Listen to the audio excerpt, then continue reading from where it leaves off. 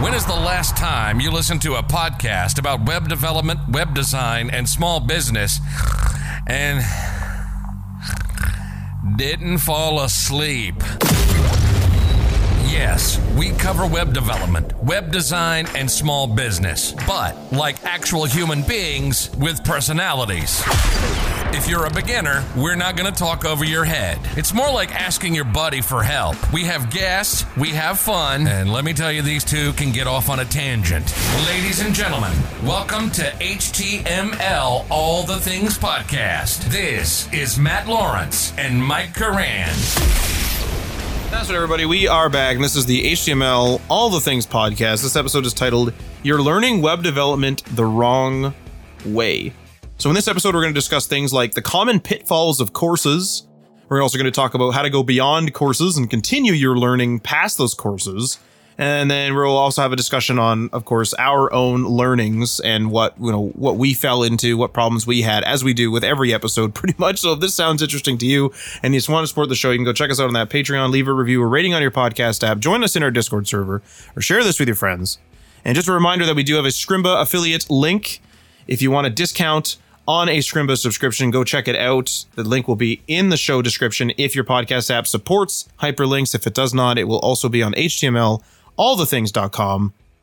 Mike, you wrote this episode. You were talking to me about it yesterday, so why don't you take it away? All right. Yes. So this episode kind of came from a few different inspirations, I would say.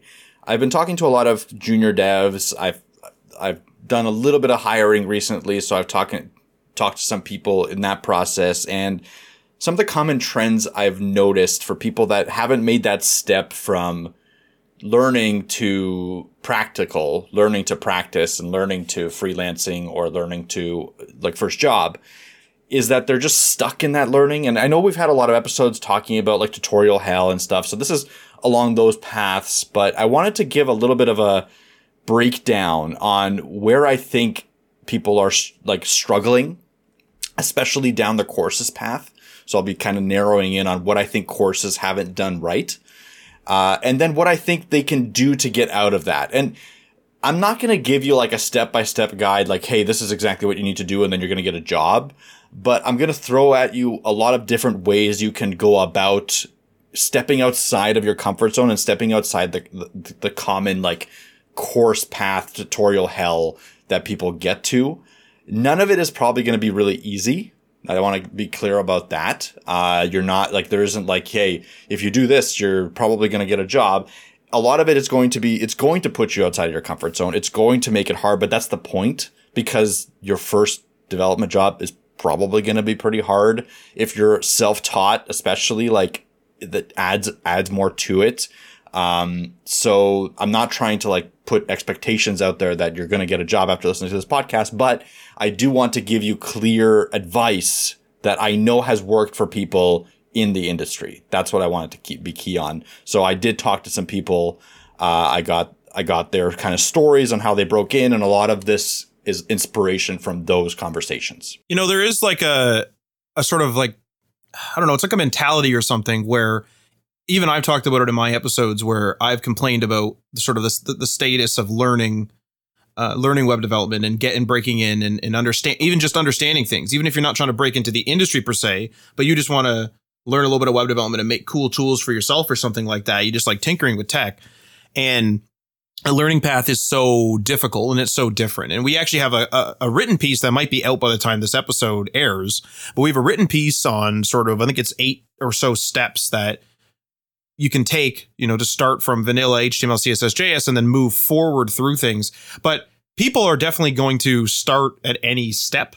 They're going to start at, the React step. Then they might be like, whoa, this is crazy. They might go all the way back to like, not even back to, they might hop laterally to Python and then come back to HTML, CSS, and JS. And the reason why I bring this up right now is because when you take like a course, or when you take like whether it's an online course that you pay for, or whether it's just like a YouTube playlist, when you do these things, you think it's just like a guide to completion. It's kind of like when you look up like, how do I make this certain type of craft? If you're a crafty person, usually the guide, if it's a full guide, is going to teach you how to make the craft from procuring the materials and buying the things all the way through, hey, you know, my little house made of wood is done. My little dollhouse or whatever it is done.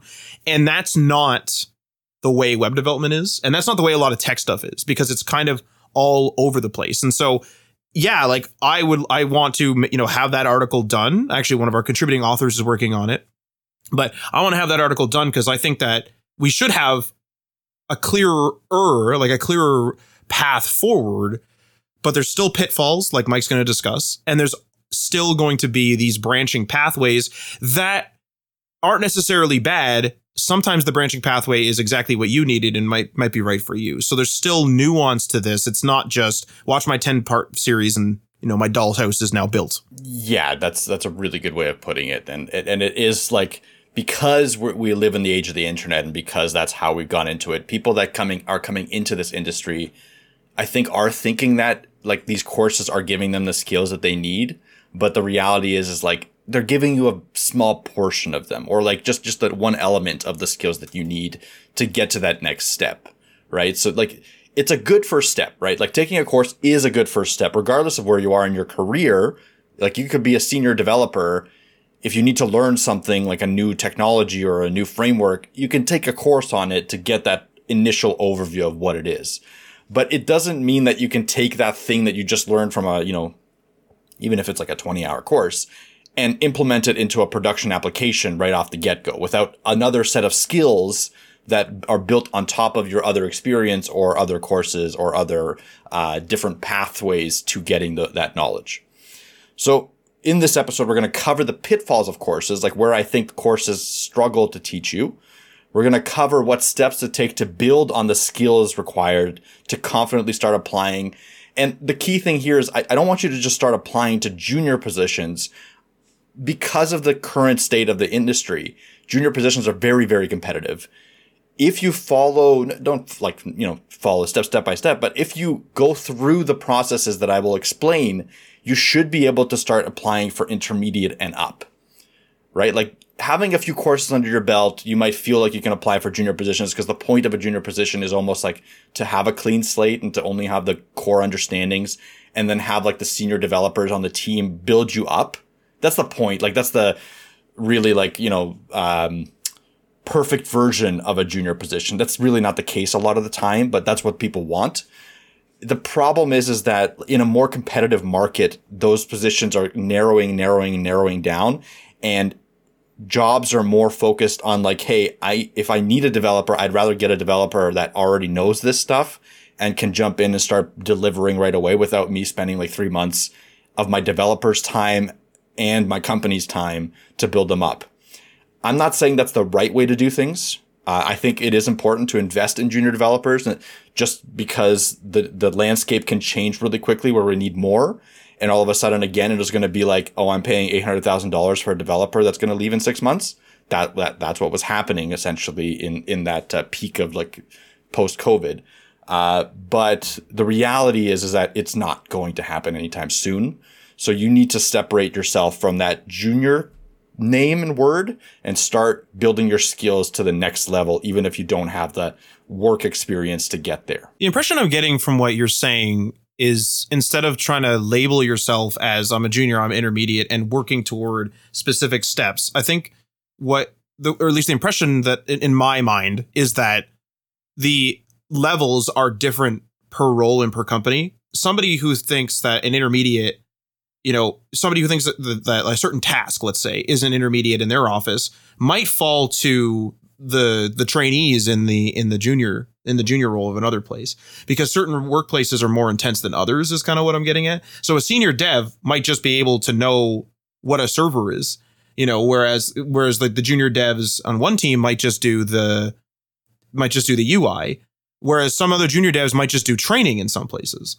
And like, I'm all over the place in describing this because that's exactly what I'm thinking, is that instead of you saying like, I'm a junior right now, it's like, yeah, but what does that mean? In one place, you might be just reading training material.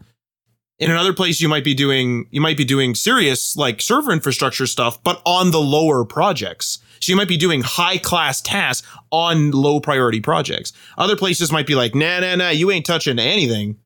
You are just going to assist, like you're basically a developer assistant, where you're just assisting the seniors and obviously still getting exposure to those type of things. And so instead of you trying to say like, I'm an intermediate, I'm senior, I'm this, I'm that, because even myself, it's like I have to knock a lot of rust off my stuff and I am doing it. And it's like, if I were to go and apply to a place, the very first thing I'm thinking, almost like comfort zone wise, is I'll go junior. But then when I think about it, it's like Mike and I had a discussion about a rather complex email issue. And I just navigated it. I just knew what to do, knew where to look, right? I'm not saying I'm a genius. I had to still Google stuff, but I'm like, oh, like this is weird. I don't know what that endpoint is. Let me look at that. Fixed it in about 10, 15 minutes when some other techs were taking, a decent amount of time. And it's like, that's only because of my experience with emails. But then do I really go into a junior role in a web dev space because you think, oh, like, email is IT. But then it's like, yeah, but you also forget that email has domains attached to it. So it is touching web development. Would the company that I'm working with value my email experience? So maybe I would be intermediate or senior because they're like, whoa, this guy knows web development and he can help look at our emails, So it's different context. It's different contextually depending on where you're going. Yeah, absolutely. And that's a thing, like every company is going to be different and require different things. So some people might like really require more of a jack of all trades type person, especially startups, right? Like if you're talking the startup landscape, which is a good place to start, it's a good place to try to get into web development because right now, like how the landscape, how it was before, everyone wanted to get into a FANG job because they were the secure, stable jobs that you could put on your resume and kind of as a staple thing that, hey, I can be here for 3 or 4 years, no problem, and then move on if I want to, or I can stay for another 10 years, vest my stock, all that jazz, all the fun stuff that you get from like a FANG position or a big tech position. The problem now is that big tech is kind of in a state of, hey, we need to get smaller. So a lot of layoffs are consistently happening. And it's not really layoffs based on like performance. They're layoffs because, hey, we've hired way too much, right? So now all of a sudden, big tech has become less reliable. Where startups were like, hey, this is the less reliable thing because every startups were starting up all the time. VC funding was plentiful. People were just getting infinite funding because of the low interest rates. And there was like a million startups. But the reality is that only a small percentage of those startups would last more than like a couple of years. So when you're going into a startup, unless you have a very clear idea of where they are, unless they're already profitable, there's a serious risk there. Now, because the interest rates have gone up, startups have started to become, only funded when there is a clear path to funding or there is a clear path to profit, and only funded because when there is a good team around them already and they have some sort of, end goal in sight, not like, hey, we're just doing user acquisition for 10 years and then we're starting to get profitable without any idea of how to get profitable. That's slowly started to shift. And therefore, because of that, the startups that are hiring now have a higher chance of being more stable. So it's an interesting little balance shift that's happening in the industry that I've noticed. So you shouldn't be afraid to like go into a startup right now, especially. So you shouldn't limit yourself from being like, I only want to work FANG or big tech or like banking or whatever. There's plenty of other opportunities out there for you if you're looking. And it's a really good way for a new developer to get in and start really contributing, because a startup is going to make you wear a million hats. And again, back to the jack of all trades thing. If you know email, if you know domains, if you know all that kind of stuff, that's going to put you ahead of a lot of people, because a lot of startups will hire a senior developer that has worked at, Facebook and GitHub or whatever. The chances of them knowing that stuff is pretty low. So they might be looking for someone to supplement their skills because they're a developer. Like when you're going into a big tech, you're in the big tech to do a certain thing. You're not there to spin up their entire server infrastructure and assign their domains. That's IT's department, or that's another developer's department or whatever. Like they have very, siloed verticals. And again, as a generalist, you can do a lot in a smaller company and expand a lot in your skills and find the right place for you, right? Like you can find that, hey, you're not the best. Maybe you're not the best at writing code, but you're better at conceptualizing the code and getting the ideas across to the other developers on your team. Therefore, you're going slowly into like a lead role, a PM role, a management role. That's fine. There's nothing wrong with that. Everyone needs it. Every team needs those kinds of people, even if you're not the best coder. So this is part of the things that we're going to learn in this episode, is that you can't just know code right now. That's just not enough to get you your first position. You need to expand outside of that thing and learn about pretty much the entire development lifecycle, at least from a high level, to understand where you can fit in the best and to talk at that level when you're in that interview that people will be like, holy shit, you can deliver. Like if I give you a task of, hey, I need this website up, I need this app up, you could take it from like that conceptual idea to being a real product in the end in a certain amount of time. That's what's required a lot right now. And it's not easy, but there's a lot of tools that can help you do that. And there's a lot of like different structures that you can put into your systems that make it possible for you to achieve that as part of a team, as a solo, as, you know, collaborator, as contractor, whatever. So it's a really important skill. So having said that, let's move right along into common pitfalls of courses. So in this one, let's just jump right in. Courses tend to start from random points in the development process. So I was just talking about the development lifecycle. When you jump into a course, you don't know where the instructor's mindset was for how the person got into this course.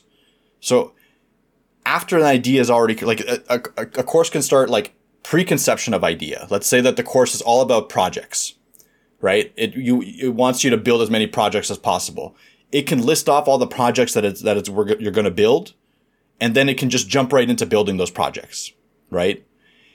A lot of steps before that have needed to be taken, because when you're, again, being a developer in a small company or even a large company with a small team, you need to have that input into the project phase, picking a project, figuring out what's feasible. All that stuff isn't like super simple. It shouldn't be taken for granted. It's something that you need to participate in to understand how it works. So when a course jumps into a project right away without explaining how that project was chosen, why it was chosen, that's leaving some parts out. Maybe not all the parts, but it is leaving some parts out, right? Especially there's no planning phases, right? Like usually you're not going to jump into a course that's going to show you a Jira board or, you know, a task manager that shows how they broke this project down into smaller pieces so that you can easily go in and build them or split them up into different people to build and stuff like that. It's usually just like, we're going to build a to-do list, and then a code editor pops up and you're building a to-do list, right? Like there is use of that, right? Like that is good, but that's what I'm trying to say is that it's not enough for you to just jump out of that junior developer mindset and go into something where you're someone that it can take a task from start to finish. That's what I want to get you to. The thing that sucks about tutorials that start at random times, and I want to say this as a person that writes tutorials that start at random times, is that it's a struggle to let's say, for example, you have a to-do list tutorial, and then you have a calendar tutorial, and then you have a gaming website tutorial, whatever. So you have these 3 tutorials in Svelte. Maybe the first one, the to-do list, you might start all the way back at the operating system where you say, I'm on Windows, this is how I installed this and that. But if you do that on every single one of your videos, a lot of the time people will just skip over it, or people will get bored right away and leave. So you are combating the algorithm to an extent, because some people that already have everything set up, like in my case, I'm working on the grocery list app. It's going along pretty well. The next tutorial I'll go to, I don't need the Node.js setup. I don't need to know what goes into the CLI or the CMD, so I'm using Windows, into the CMD. I don't need to know all that stuff anymore. I don't need to know to install VS Code. It's already done. And so I'm just going to either skip along, or I'm going to find a tutorial that starts at the same spot as me. Now, there's a way to combat this, of course. As a content creator, you can have sort of like the introductory thing. And if you're like, hey, if you don't know where the heck we are, go back to the introductory video, do that.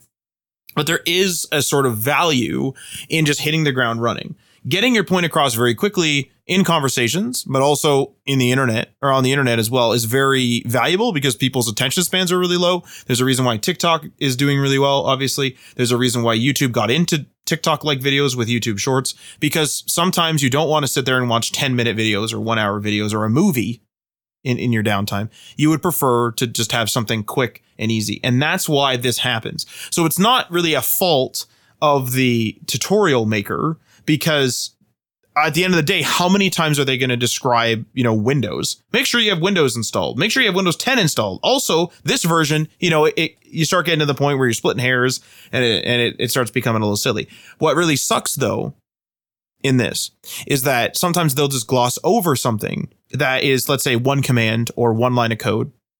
And then you and they dig into the rest of the code and you fully understand, what they're talking about. So then you go, okay, I'm doing real great. I understand what's going on. I'm going to take this and I'm going to try to make my own app that's similar or maybe even basically the same. And you want to write it out yourself so that you can memorize it and kind of go through it. And then you completely also gloss over that one little point. And it's something super critical. And none of your code works. And you think, now I'm an idiot. I don't know what's going on. And it takes you hours of sometimes of sifting through other tutorials to find one that focused on that thing that was glossed over. That's actually like, yeah, by the way, this turns the server on. And you're like, oh, great. I've been trying to run this forever and my server wasn't on. Or a classic one that I had back in Vue, actually installing all of the dependencies. I pulled down the thing the first time ever and pulled down the thing. It's a Vue project. And I'm like, okay. And so it's like, oh, run dev or whatever. Okay. Run the dev server. Okay. Nothing's happening. Like, what's going on? You look around, and all the tutorials say npm install, but it just kind of gets it's just like npm install. And I'm like, oh, I don't need to install though. I'm not the one making it, because the tutorials are like, download all this stuff, make sure it's all installed, and then you're good. And so to me, it's like npm install. I'm like, oh, I don't need that. Like this repo is already done, coming from static sites. This repo is already done. The JavaScript files, the HTML files, the CSS files are already here. Why would I need to install anything? It's already been installed and uploaded to GitHub.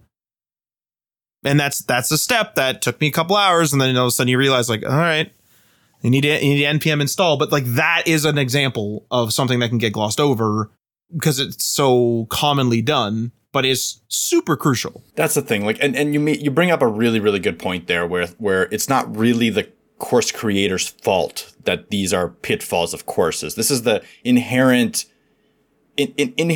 problem with courses, is that they need to be as short as possible. They need to be as clear as possible to the extent of what they're teaching, to be able to capture the bigger audience and to be able to get the people to the end goal of that course.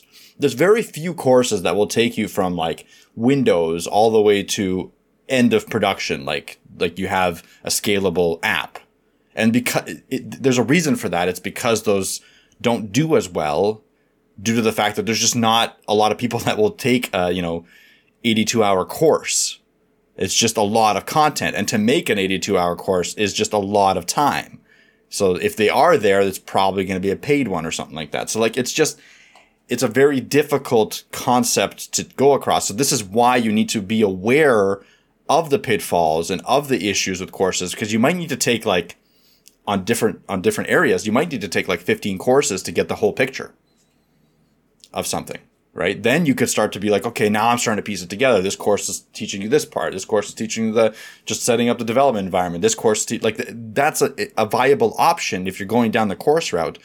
But until you actually start using this stuff that you're trying to learn, you don't know which course to even take, because courses don't teach you which part to take.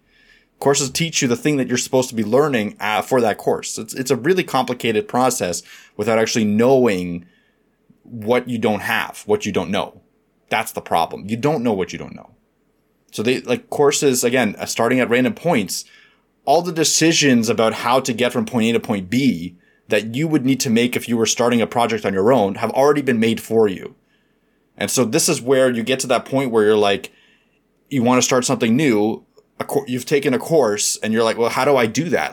The course didn't teach me how to start something new. It taught me how to complete something that's already been planned, right? This is part of where you need to learn on your own.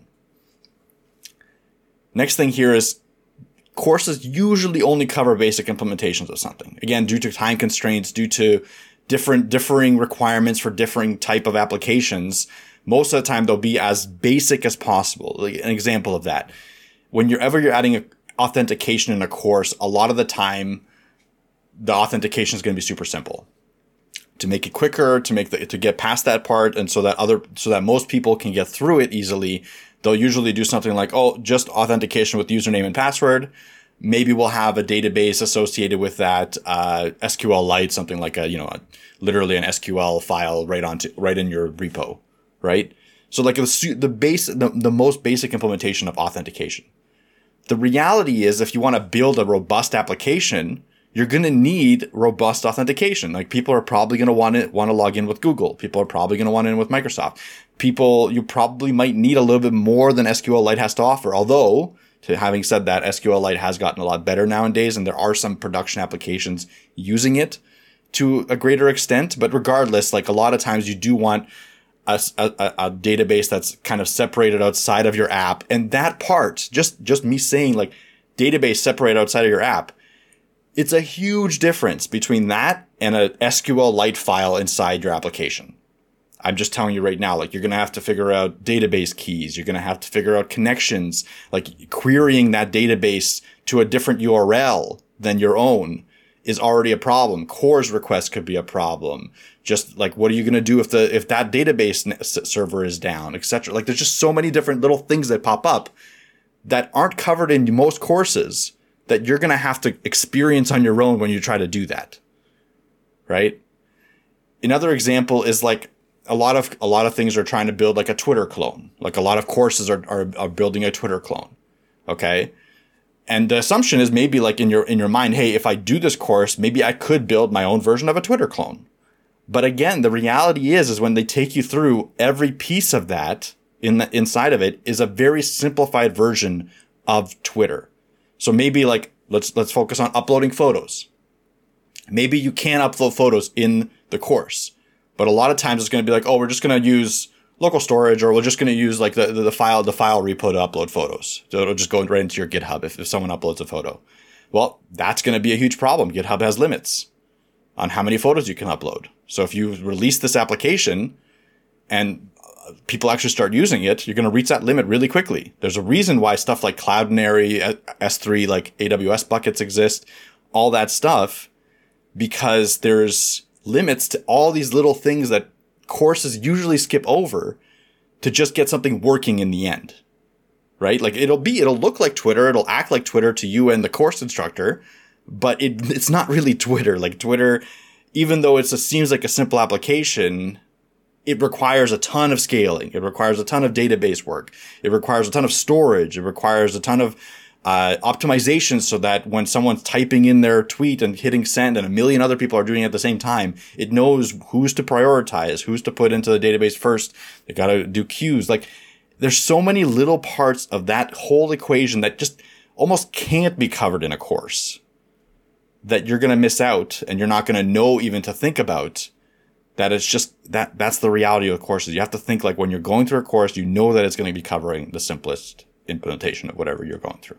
Another thing there too is that a lot of places will, and they will disclose this to be clear, but a lot of times there's just clones that are made that are just the UI, and it's just to teach you the front end with very little functionality other than maybe like, if you click on this, it'll, open a menu or something like that. Sometimes it's not even that. Sometimes it's just, hey, let's get the YouTube, let's mimic the YouTube's nav bar animation type thing. And you're just learning effectively HTML, CSS, and maybe a framework associated with those things, maybe a little JS in there. And these courses do disclose this, but as a complete beginner, you don't know the lingo yet. And I think actually that kind of key point comes up a lot, and it will come up a lot throughout these pitfalls that we go through, because you don't know the lingo. So when they say, oh, this is just the UI, you're thinking, well, like, yeah, that's what an app is. You have no idea what's going on in the background. If you're a complete beginner, you're unaware that there's a server. You're just like, well, like, yeah, that's YouTube, right? Like, that's what it does. Like, what do you mean?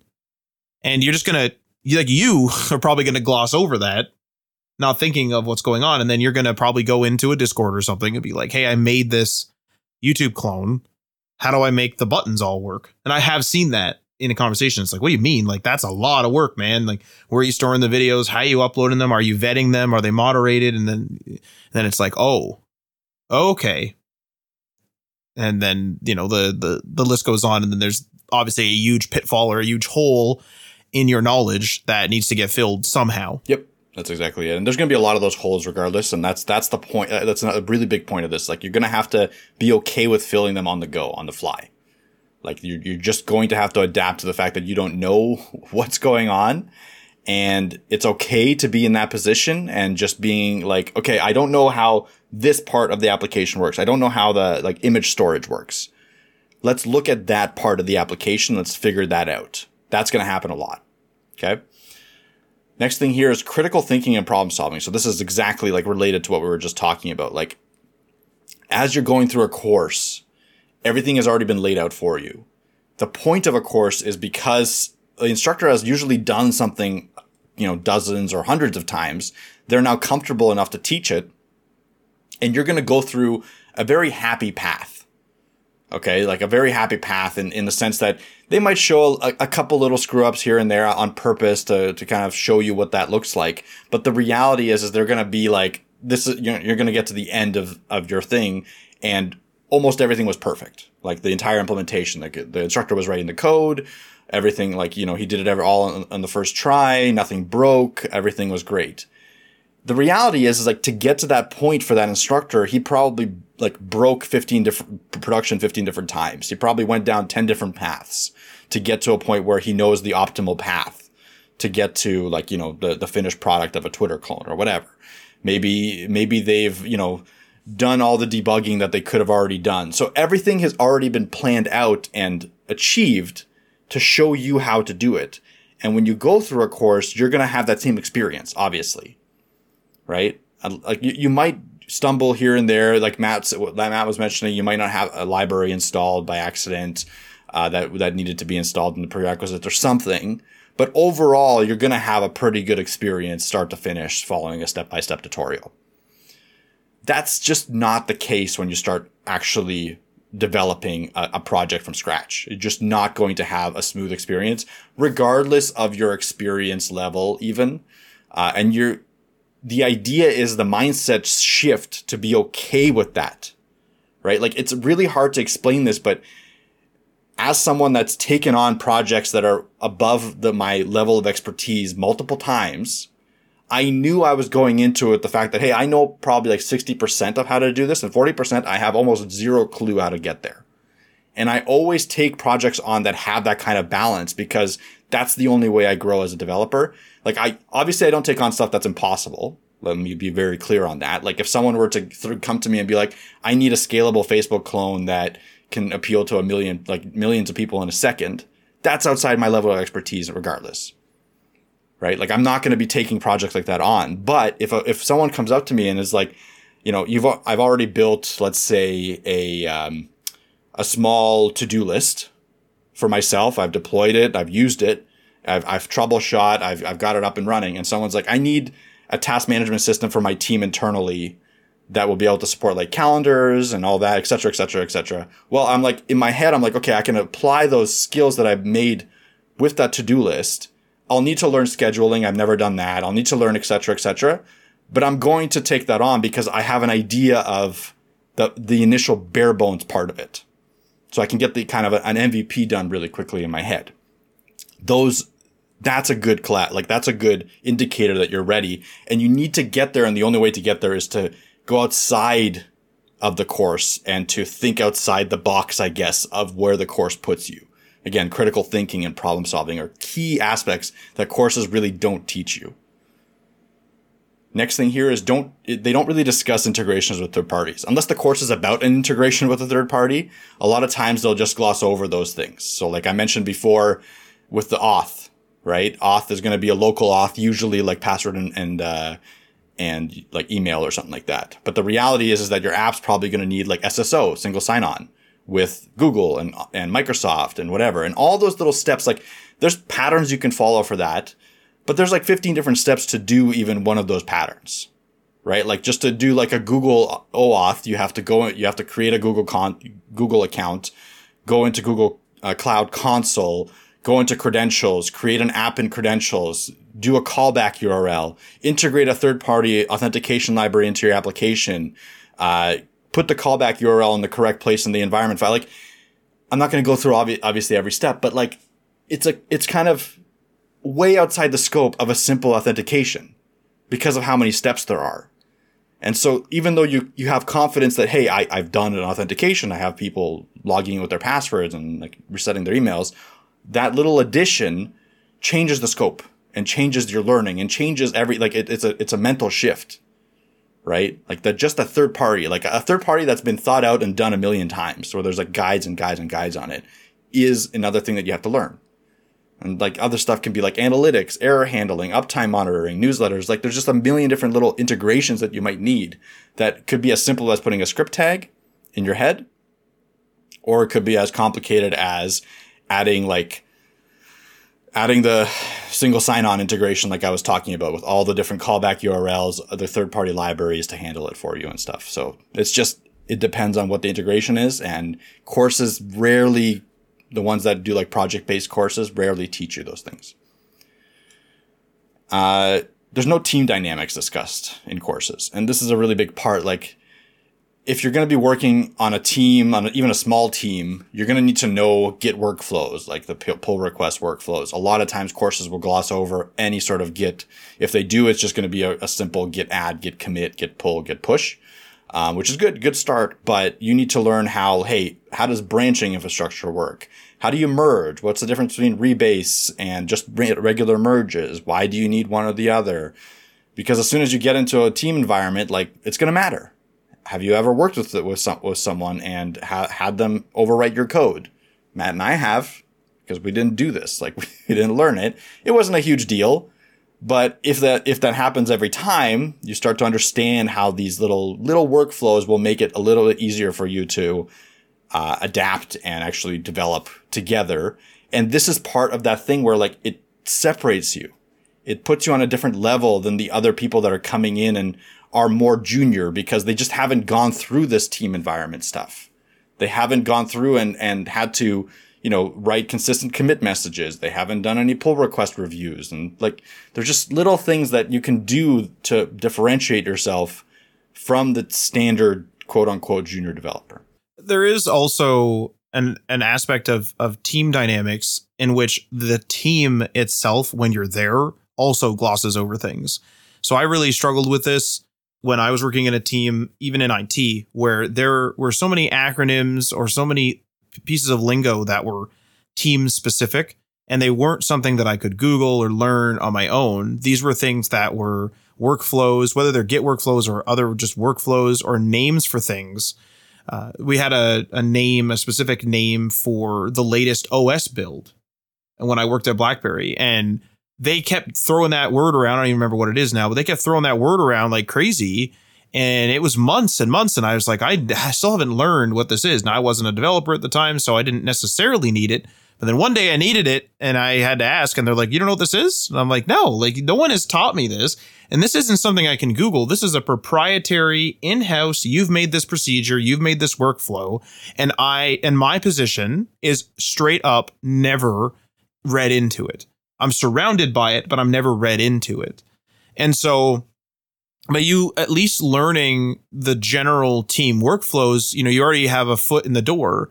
But I would say it's important that if there is something that the team is doing and you Google it and you think, oh, this is something that they have made up, I would ask as soon as possible, whenever appropriate, because sometimes it's going to come and bite you. There's going to be an incident and they're going to be like, you need to go and like reset this OS build. And I'm going to be like, I do not know what that means, and things like that. So if you're surrounded by it enough, at least try to figure out what is going on, because the team is going to be so, especially if they've been there a long time, they're going to be so into their own work culture that they're not even going to realize that they're not using technical jargon or developer jargon. They're using enter company name here jargon. That's exactly it. And the bigger the team and the more entrenched they are, the worse it's going to get. So like, it's part of the process. Hopefully they're more understanding than what Matt has worked with before. A lot of times teams will be knowledgeable in the sense that, like, new person comes in, we have a lot of workflows. We're not going to expect the person to know our workflows. Like, it doesn't make any sense to expect them to know. So they're either going to have the documentation to give you, or they're going to have to have the time to sit down with you and take you through it a couple times. It's unfortunate. Sorry, I do want to actually add a point there, is that most people were understanding. But this is something that I brought up in my one-on-one with my boss. A lot of companies will do a one-on-one. And I brought this up and said, hey, this, like, I had to figure out my role and where the line of my role, because in a big corporation, you can't literally overstep because you don't have the credentials to do so, to log into systems and such. And so I said, like, my role is clearly defined in my head, but I've been here for 4 months and it just became clearly defined in my head. There needs to be, and then I named all the sort of bridges, and that was taken seriously and documentation was written. So if you are seeing holes in it, you know, mention it and hopefully they're receptive like they were in my case and just do it. Because if someone else, or if you experience those hardships and it wasn't because of your mistake, then someone else is going to also experience those hardships, chances are. Absolutely. Yeah. It's always good to bring up those kinds of things in one-on-ones because like, your boss doesn't know this kind of stuff. Like they're so far removed from the junior developer's mindset that they just can't even picture the situation that you're in. So you can bring that perspective to them and the hope is that they treat it with respect and implement your suggestions or at least talk about your suggestions and stuff like that. And it also kind of puts you having something to say in those situations. One-on-ones are kind of weird like that. Where if you don't provide feedback, it's kind of weird. Like, oh, are you really invested? But if you provide too much feedback, it's like, are you being too critical? I don't know. Like I've always been awkward in those one-on-ones. Like I always try to like every suggestion that I make, I usually like bring up something good as well. I don't know if that's the way that everyone does it, but like, it's just naturally to me, I just want to make sure that I always have a balance. I've only been in a couple of one-on-ones, so this is not like the end-all be-all way to do a one-on-one. But the way I do it is I definitely go through it in my head, but I don't script it for a positive and negative. What I will do is I will just describe my experience. And if it's something like suggesting an improvement, I will describe my experience on top of saying how I think it could affect somebody else. And if they, just so that they understand my line of thinking. So I'm talking from the heart, I guess you could say. And then I'm also saying, this is why I think this from a logical perspective. And that way it justifies what I said. If they don't like it, they don't like it. I don't, it sucks, but okay. If you don't think there should be documentation and you think everyone should just struggle, then okay, cool. But, not cool. Absolutely. Okay, so let's move on to the next segment here, which is how to go beyond courses. So here I'm going to give you actionable advice on what you can do to get yourself out of this kind of courses not being enough phase, right? Like tutorial hell, whatever you want to call it. So first thing is if you're going to go down the courses phase, which you probably have to do anyway to learn the base knowledge of the different technologies you're going to be using, focus on courses that will have course projects, either multiple or a singular project that kind of vibes with what you're interested in, right? So when you have a course project, obviously it's not going to be just theoretical learning. You're going to have some practical learning, even if it is step by step. But the idea is that not only are you going to do the project, my suggestion every time is to take that project and adjust it in some way. So if the project is a to-do list, which is very common, add categorization to the to-dos, right? Add some sort of way to search the to-dos. Add a thing outside the scope of the course that will require you to learn a different element, but use the course element's structure that you've already learned, right? Like you're not going to be able to rely on this course to be able to build this next feature. So you might have to take another course or watch another YouTube video or watch a guide and then implement that into the base fundamental knowledge that you've learned from the course. That combination of skills is a skill on its own, which is really important in development, is being able to take your current existing knowledge that you're comfortable with and adding onto it something that you're not comfortable with yet and learning that part. And just thinking about like the step-by-step guide that you've already gone through, just thinking about how to add something to it will make your mind kind of adapt that information and process that information that you've went through just now better.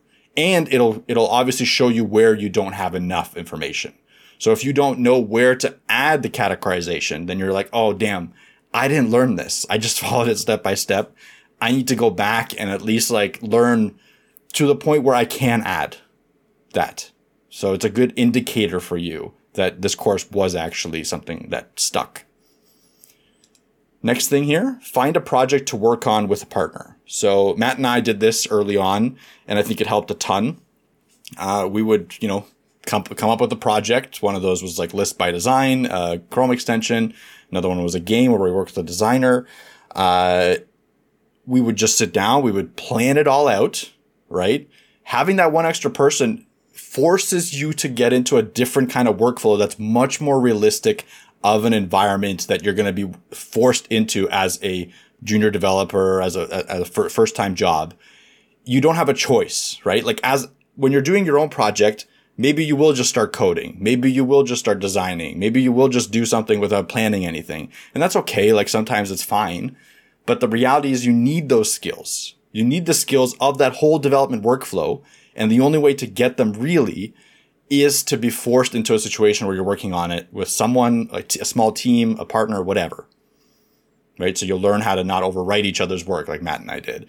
How to break up tasks properly so that we can work on things simultaneously. So that I'm not stepping on his toes, he's not stepping on my toes.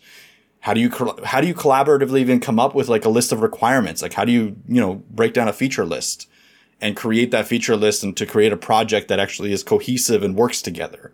Okay. And then you have arguments and like that back and forth. It's all important. Like it's not just coding skills that you need to perfect. You need to have pretty much the full package to be a productive developer these days. Next thing here, hackathons.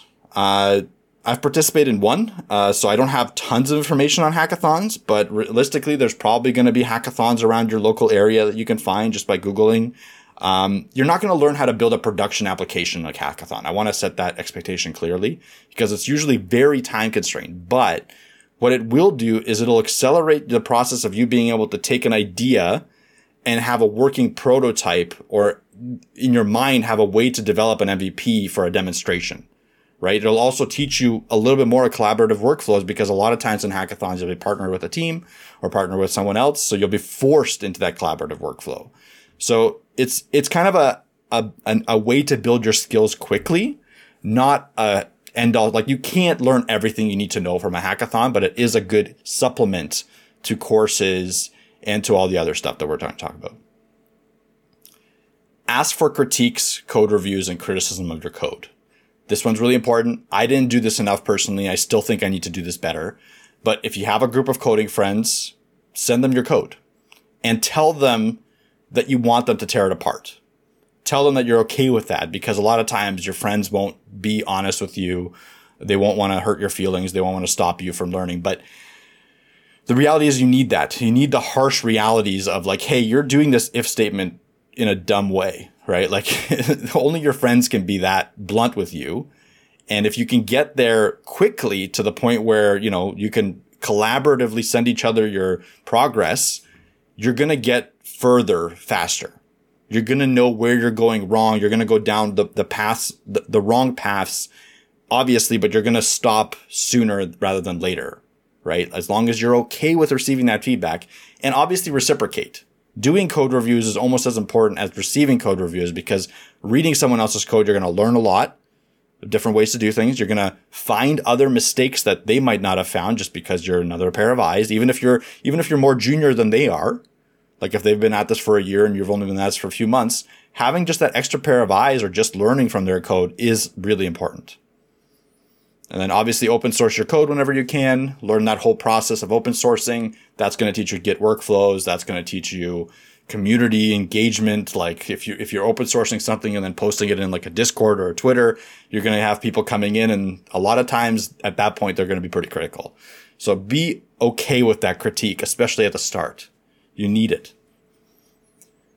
And on top of that, like, Discord and Twitter, continuous learning, right? So join Discord groups, listen to podcasts, follow dev influencers, because they're going to know where the industry is, like have a tap on the industry in terms of the best new tools that are coming out, the ones that no one cares about anymore, the ones that will perform something faster. Maybe you're going to have a lot of questions, especially at the start, about like, why do they care about like error monitoring? Like, why do I care about error monitoring? I could just open up my console, right? Like, and see the errors. Well, If you're putting your app out there to thousands of people and they're all on different devices, how are you going to know who's are breaking? So there are tools that will take you through and actually like send you the local console errors of the people that have used your product. So it's important. Like it's tough to explain this to someone that's never like produced like anything and put it out there. But when you start hearing about it in podcasts or when you start listening to it on YouTube videos and watching it, you start to like kind of digest it a little bit more and more and more and more until it becomes the point where you can talk about it a little bit at least. And that will make it easier for you to come up with a solution when the problem occurs. So I actually have a question for you, Mike. So a lot of this stuff obviously is very helpful and it helps you kind of dip into the code, but also dip into the work culture that you'll experience to an extent. But when we start talking about the last thing you mentioned, which is the continuous learning, makes sense. Obviously, things move on, technology moves on, frameworks get released, frameworks get updated, for example. But what about the sort of, not to be that guy, but what about the work-life balance of this? Because I know that some people, especially if they're new, will dive into this and this will be their thing for a while. But in reality, they don't want to be just a dev. Like, that is not their identity. Maybe they're developing or working in web development so that they can pursue skiing all the time or something like that. Some sort of hobby or whatever. And so when we talk about, Discord groups, listening to podcasts, that's very sort of not on the job things per se. Sometimes it is, but obviously Discord groups are going to be going off all the time, and being an influencer of any way, even if they become an influencer in a way, or even if they're just sharing their dev journey and people follow them, they're going to get DMs and likes and comments and all kinds of things that kind of garner their attention. Like they want, if you're an interactive creator, I guess you could say, you're going to answer DMs, you're going to answer comments. And so those things are constantly sort of an alarm bell pulling you back in.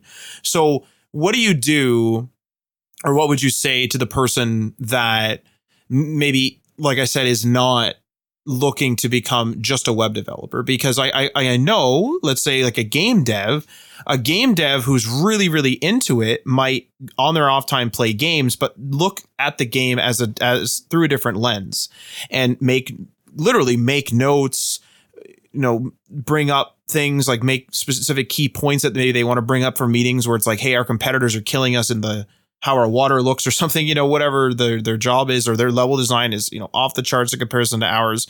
And so their identity is game developer, and they will do games all day, all night, all the time. And that's the way it is. But is there room in this current job market even for someone who isn't always just a web developer? I'm a web developer. That's all I do. I don't talk to anybody except for web developers, and I listen to podcasts and blah, blah, blah. So I'll put it this way. For me personally, I've started to slow down on Discord groups, listening to web development podcasts, even Twitter, right? Like I'm a web developer. I do that as my day job. I've put in a lot of work in those other things already to get to the point where I'm at. Okay. When you're trying to break in, let's say that you're trying to break in, you already have like a day job, you come home from work. The reality is that, yeah, you're going to have to be obsessed. Like you're going to have to invest that ridiculous time to do all this stuff that I'm mentioning, or some of it, like a subset of it, obviously not all of it. That's impossible.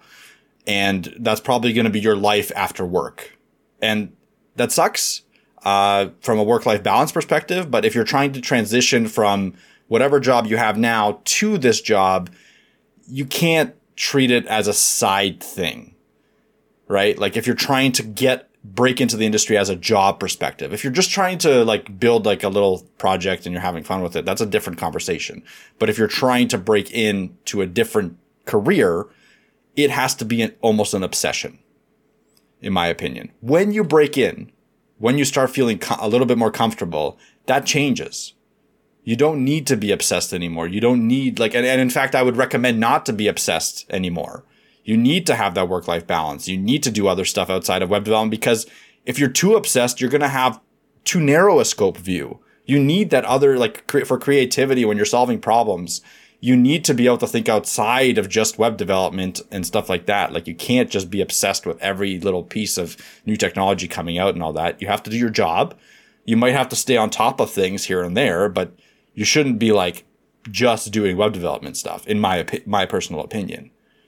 The influencers that are out there doing web development stuff that you see, like us sometimes, like we're a little bit like this, but like other influencers that are only doing web development stuff, they still have a work-life balance because their job is literally doing this web development influencer stuff.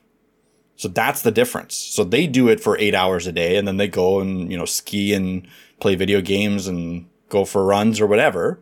But their job is this, is staying on top of tech. And that's kind of our job too as podcast hosts. So I have to even if I'm tired of web development at the end of the day, sometimes I will, check my feed. I do it a lot less now. Because it's just, it's dragging me down because I need that balance a little bit too. And I just I'm literally in code the entire day pretty much, or in meetings and production and stuff like that. So yeah, I think, does that answer the question? Yeah, I think so, because I think, obviously to be obsessed into something like anything else, if you just suddenly decide that you're going to build a shed in your backyard, you might find yourself obsessing over how to do that for a while. But then once you're in it, or once you've kind of figured it out and you're ordering, the parts of the shed, or maybe even the ready-made, kit, if that's what you've landed on, then your obsession dies down and you stop. Chances are you'll stop listening to the podcasts on woodworking and stuff like that, unless that's your absolute passion. And for people that it's an absolute passion, then yeah, if they want to code all the time, they code all the time. And if they don't get burnt out, they don't get burnt out. Some people, when they start getting an online business, they go absolutely crazy with that. They drop all their hobbies because they just like making money. And it's okay, you've moved on from whatever you used to do before, gaming or writing or whatever, and you're doing your online business, whatever that is. And that's your obsession now. That's your obsession now. But I did want to bring up, because it's almost like the mental health angle a little bit, right? Where some people are going to be like, man, I just can't break into this. I'm going to listen to another podcast, and they're exhausted and they're all beat up, not physically, hopefully, but they're all sort of beat up and they're down on themselves because they haven't landed an interview yet. And all they do is listen to podcasts, do Discord, do sit in the Discord groups, learn things, ask questions. And it just becomes holy, what are we doing? What are we doing here? And so there is sort of you mentioned basically a light at the end of the tunnel, but also, there is a room for you saying this weekend, I'm not doing this. I'm taking a break from this. I'm going to go do whatever. I'm going to go on a trip, or I'm going to do whatever. I don't need to sit and stew in all this web development stuff. And weirdly, I don't know if you have a comment on this, but weirdly, the reason why this came to me is because, obviously I do other things other than just web development, but also what's interesting is that there's so many things now that ask for our attention, tons of shows that come out, streaming services, blah, blah, blah, right? You can ignore those, but yes, that stuff comes out. But there's also real life things that you should learn, people learning to invest, for example, or learning how to save for retirement, learning how to budget, learning how to save for a house, learning how to do whatever. Those are critical things that affect your life. And there are influencers that are in those spaces that teach you those things, how to get fit, how to do this, how to fix your car and save money, how to whatever, right? There's 1,000,001 areas that affect your life, affect your budget, affect your bottom line, affect your living situation, that there are ways to learn how to do that stuff online. And if you're only just doing web development, you kind of need to be obsessed with those other things too. And you can't be obsessed with web development, but also obsessed with how do I save for retirement at the same time, because there's just so much content. How do you be obsessed with both? But it's like anything else where I learned how to invest to a point and I was obsessed with it for years. And I think I'm going to go through another obsession soon to kind of update my knowledge. But I've just been coasting for 2 years and just sort of keeping up. But I know where to keep up. I know where to look. I know what to do. And so that's it. Right. Man, I just wanted to mention that. It's a good point. It's really important to understand your limits. If you're obsessed and you love it, okay, sure, that's fine. Stay obsessed. I know a few people that have a full-time job and then stop the full-time job and will go in and do their open source project. And they're amazing developers and they love it. That's just their life. And that's fine. That's great. But that's probably the very, very small minority. That's the reality. Don't put that as you have to do that to succeed. Absolutely, you do not. You do have to be obsessed to a certain degree at the start, but not forever. To end this off, I think what I want to do is I want to take you through hey, how do you do all this stuff? Okay, so there's this, but what about the actual coding? What about the actual putting it all together? Well, the reality is the only way to have a good experience and to be confident that you can complete that task is to do it. So my suggestion is always going to be the same. Create your own production project. Okay. So like on top of some of the things that I've mentioned, this is probably the most important one. So if you're at the point where you can't find a job, you can't find freelance gigs, like you don't have the experience, the only way to gain that experience is to build it yourself, right? Or with a partner or whatever, go through the process, go through the full process that I described that courses don't do very well on. Brainstorm ideas, like come up with a list of ideas, gather requirements, like pick an idea, then gather the requirements you need from yourself and maybe potential clients. Like maybe you want to build a little dashboard for your parents' business, or for maybe your dad does, woodworking and he needs to track his projects better or something like that. Like to find something that's applicable to someone in your real life, because getting that feedback from them is part of the process. Like that feedback loop is really, really important. So find that, gather the requirements of what they would need, create a simple UI UX for an MVP, understand what UI UX is. Don't just gloss over it. Don't make unless you only want to be a server dev, don't make a server dev type of UI. Try to spend a little bit of time understanding that point. Choose a tech stack, right? Like now, okay, you learn that. You've taken a bunch of courses. You like Svelte, choose Svelte. You've taken a bunch of courses. You like React, choose React, whatever. It's not going to be perfect. I want to make sure that you understand that. You're not going to make the right decisions in any of these steps your first project out. But you'll probably get to an end point where you're happy, at least happy that it's out right now, right? That's important. Even though you made mistakes and even though you went down the wrong path, that's fine. That's part of the process. Plan out your development process. Like, how are you going to track your tasks? Are you going to use them Trello? Are you going to use Asana, Todoist? You're going to go to Jira right away to learn that process. Whatever you want to do, just find a method that will work for you. Maybe read up a little bit on waterfall versus Kanban versus sprints, like agile method, whatever. Read up on that process of how you would plan it out. And then build. Like sit down, you've planned it out, stick to your process, right? Like build a feature, test the feature, build another feature, test that feature, build the scaffolding, test that. Once you're happy with like an MVP, a solid product, deploy it. It can be in kind of like a broken state as well. I want to be key here. Like I wouldn't save deployment to the very last thing you do. I would almost deploy it after you have like a first scaffold ready. Not the first product for production, like for all your users to use, but at least the first like part of the project done. Then deploy it, because during that deployment process, you're going to notice some things like, hey, in development, it was working like this. On the server, it's working like this. So now you're going to have to go back and like adjust it to make sure that it's working properly in production, just like it was in development, or vice versa, whatever. Right. And when you're doing that, you're able to be like, okay, Dad, I built this like first part for you. Can you just take a look at it? Again, talk to the stakeholders, talk to the users that you want your project to use, and they're going to say some things. And how you react to that and how you implement their feedback is part of the process. So you might have to get their feedback, maybe add some analytics to it, add some error handling. Like if you give it to your dad and he takes it to work and he comes back and he's like, it was broken. Where was it broken? Why was it broken? What did you do? Well, if you don't have any error handling, if you don't have a way to monitor errors, how are you going to find out? Like your dad's not going to be able to explain it to you. You might not be technical. So you make sure that you have that. Prioritize the feedback, act on it. Then build that feedback in. Get more feedback, do that a couple times. Going through this process, you're going to hit roadblocks. Like you're going to be like, damn it, this deployment didn't work. The hell is that? Maybe you're going to hit like a roadblock of like, hey, I chose this UI framework. It doesn't have half the stuff that I need. I'm ripping it out. I'm doing another one. That's normal. It's okay. Do that. This is your project. Don't stretch it out forever. Give yourself some deadlines. Give yourself some like soft things.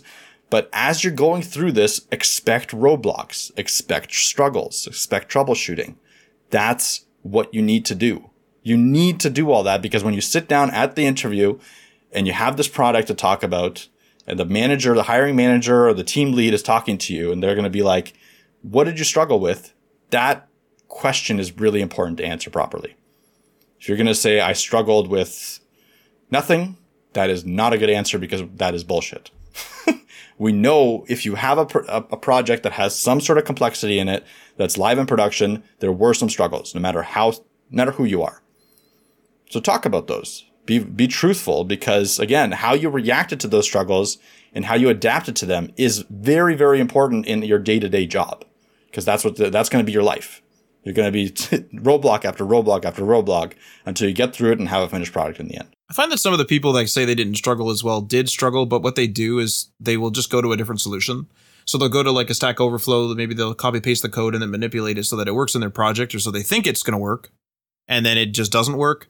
And instead of digging in and figuring out why it doesn't work and what needs to be changed, they will then go and find a completely different solution and then, paste that, do the manipulation. Oh, this one works. Okay, cool. And they don't consider that first part a struggle when it was, in fact. And I can give an example of what I'm doing with Full Stack Struggles right now. So I got some arrow functions to work and it just worked in my whatever. But the person I was in this particular guide recommended using const. And Mike and I had this conversation where I got it to work and it was working, but I was struggling as to why we were doing an arrow function in a const and not a let. And people were like, oh, it's a constant reference and blah, blah, blah. And it just kind of went over my head a little bit. And so we had that conversation. And so I would consider that a struggle in that I was struggling to understand it. We figured it out. I'm writing a guide on it because I don't see many guides on it. And I think someone else might get stuck on the same thing. Fair enough, right? And it's a simple enough concept once you understand it. But I would still bring that up and say, I was struggling with sort of the theory here as to why the guides and the people, the influencers, whomever that I listen to and watch suggested I do it this way. When I did it, it worked. I didn't understand how, so I went back and figured that out. I think that's a totally legit thing to say to somebody as a part of a struggle, especially if you're talking about a simpler portfolio project, because some people might be like, I didn't have a struggle because they kind of didn't. But that is a struggle. And there's going to be those, I think, almost every time where you're just like, why are we using a var here? And it's like, oh, it's because of this and that. And like, why are we, summoning, if you will, the function this way? Why are we declaring the function this way? And it's like, oh, okay, there's different ways to declare functions. And I didn't know that. So there we go. Like, that's another struggle that maybe you didn't get roadblocked by, but you can absolutely mention and say, I didn't understand this. And now I know there's different ways to declare functions. Boom. There's an interview answer. You did some research. They know you're competent. They know that you can identify your own shortcomings, and you can identify how and when to fix that shortcoming. Yeah, exactly. Like, it doesn't have to be some complex, like, over the top answer. It can be as simple as that. Exactly. Just as long as it's something and it makes sense and it's something that you actually went through, right? Because the reality is, if you say that you didn't struggle, my assumption would be that you probably just followed a step-by-step tutorial, and that's what this looks like. So that's not, like, it's okay, but it's not exactly what usually someone is looking for. But yeah, I think that's it. Hopefully, again, this episode gave you an idea of where you need to supplement your skills and knowledge outside of just courses. Hopefully you can break out of tutorial hell if you are in it. So all the other stuff that I talked about outside of courses, that's how you break out. Like, that's how you step outside that comfort zone bubble. Like, if you winced at those things that I talked about, it's because it's meant to be a little bit outside your comfort zone. Right? Like, hackathons, like, yeah, they're weird. Like, you have to be there for like 24 hours and you're building something with someone that you don't know, or sometimes it's all a strange experience, but yeah, that's part of it. Like, you need to be okay with those kinds of things. Or again, you don't have to do hackathons. You don't have to, work on a project with a partner if you can't find anyone. It's not, it's not easy to do that, but at least implement some of these things and try something else outside of just like, hey, I'm just doing step-by-step guides and tutorials. It's almost like be a little hard on yourself, not extremely, but, kind of give yourself a little tough love. And like you said, with the deadlines, it's like, hey, I want to finish this by Monday. And, if I finish it by Monday, I'll buy myself pizza. If I don't finish by Monday, I won't buy myself pizza or something. Something not too serious, but also hard enough where you're like, fuck, I kind of want that pizza. So I'm going to try to hit that deadline. But that's it. And speaking of courses, if you want to support us and also get a discount on some Scrimba courses and their interactive code editor media player, check out our Scrimba link. That will be in the show description and it will be on htmlallthethings.com. And remember that we are on Patreon. That is patreon.com/html, all the things. So check out the tiers and give that a go.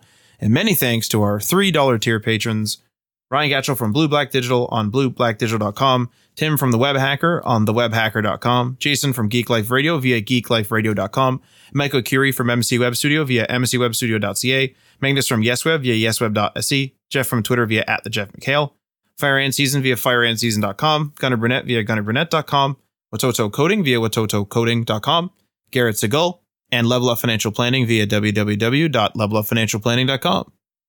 Feel free to leave a comment or review in the platform that you're listening to this on, and this outro will sign us off. You've been listening to HTML All the Things Podcast. Web development, web design, and small business. We hope you've gotten some useful and practical information from this show. And we hope you appreciate that we talk to you like human beings. And we hope you had some fun.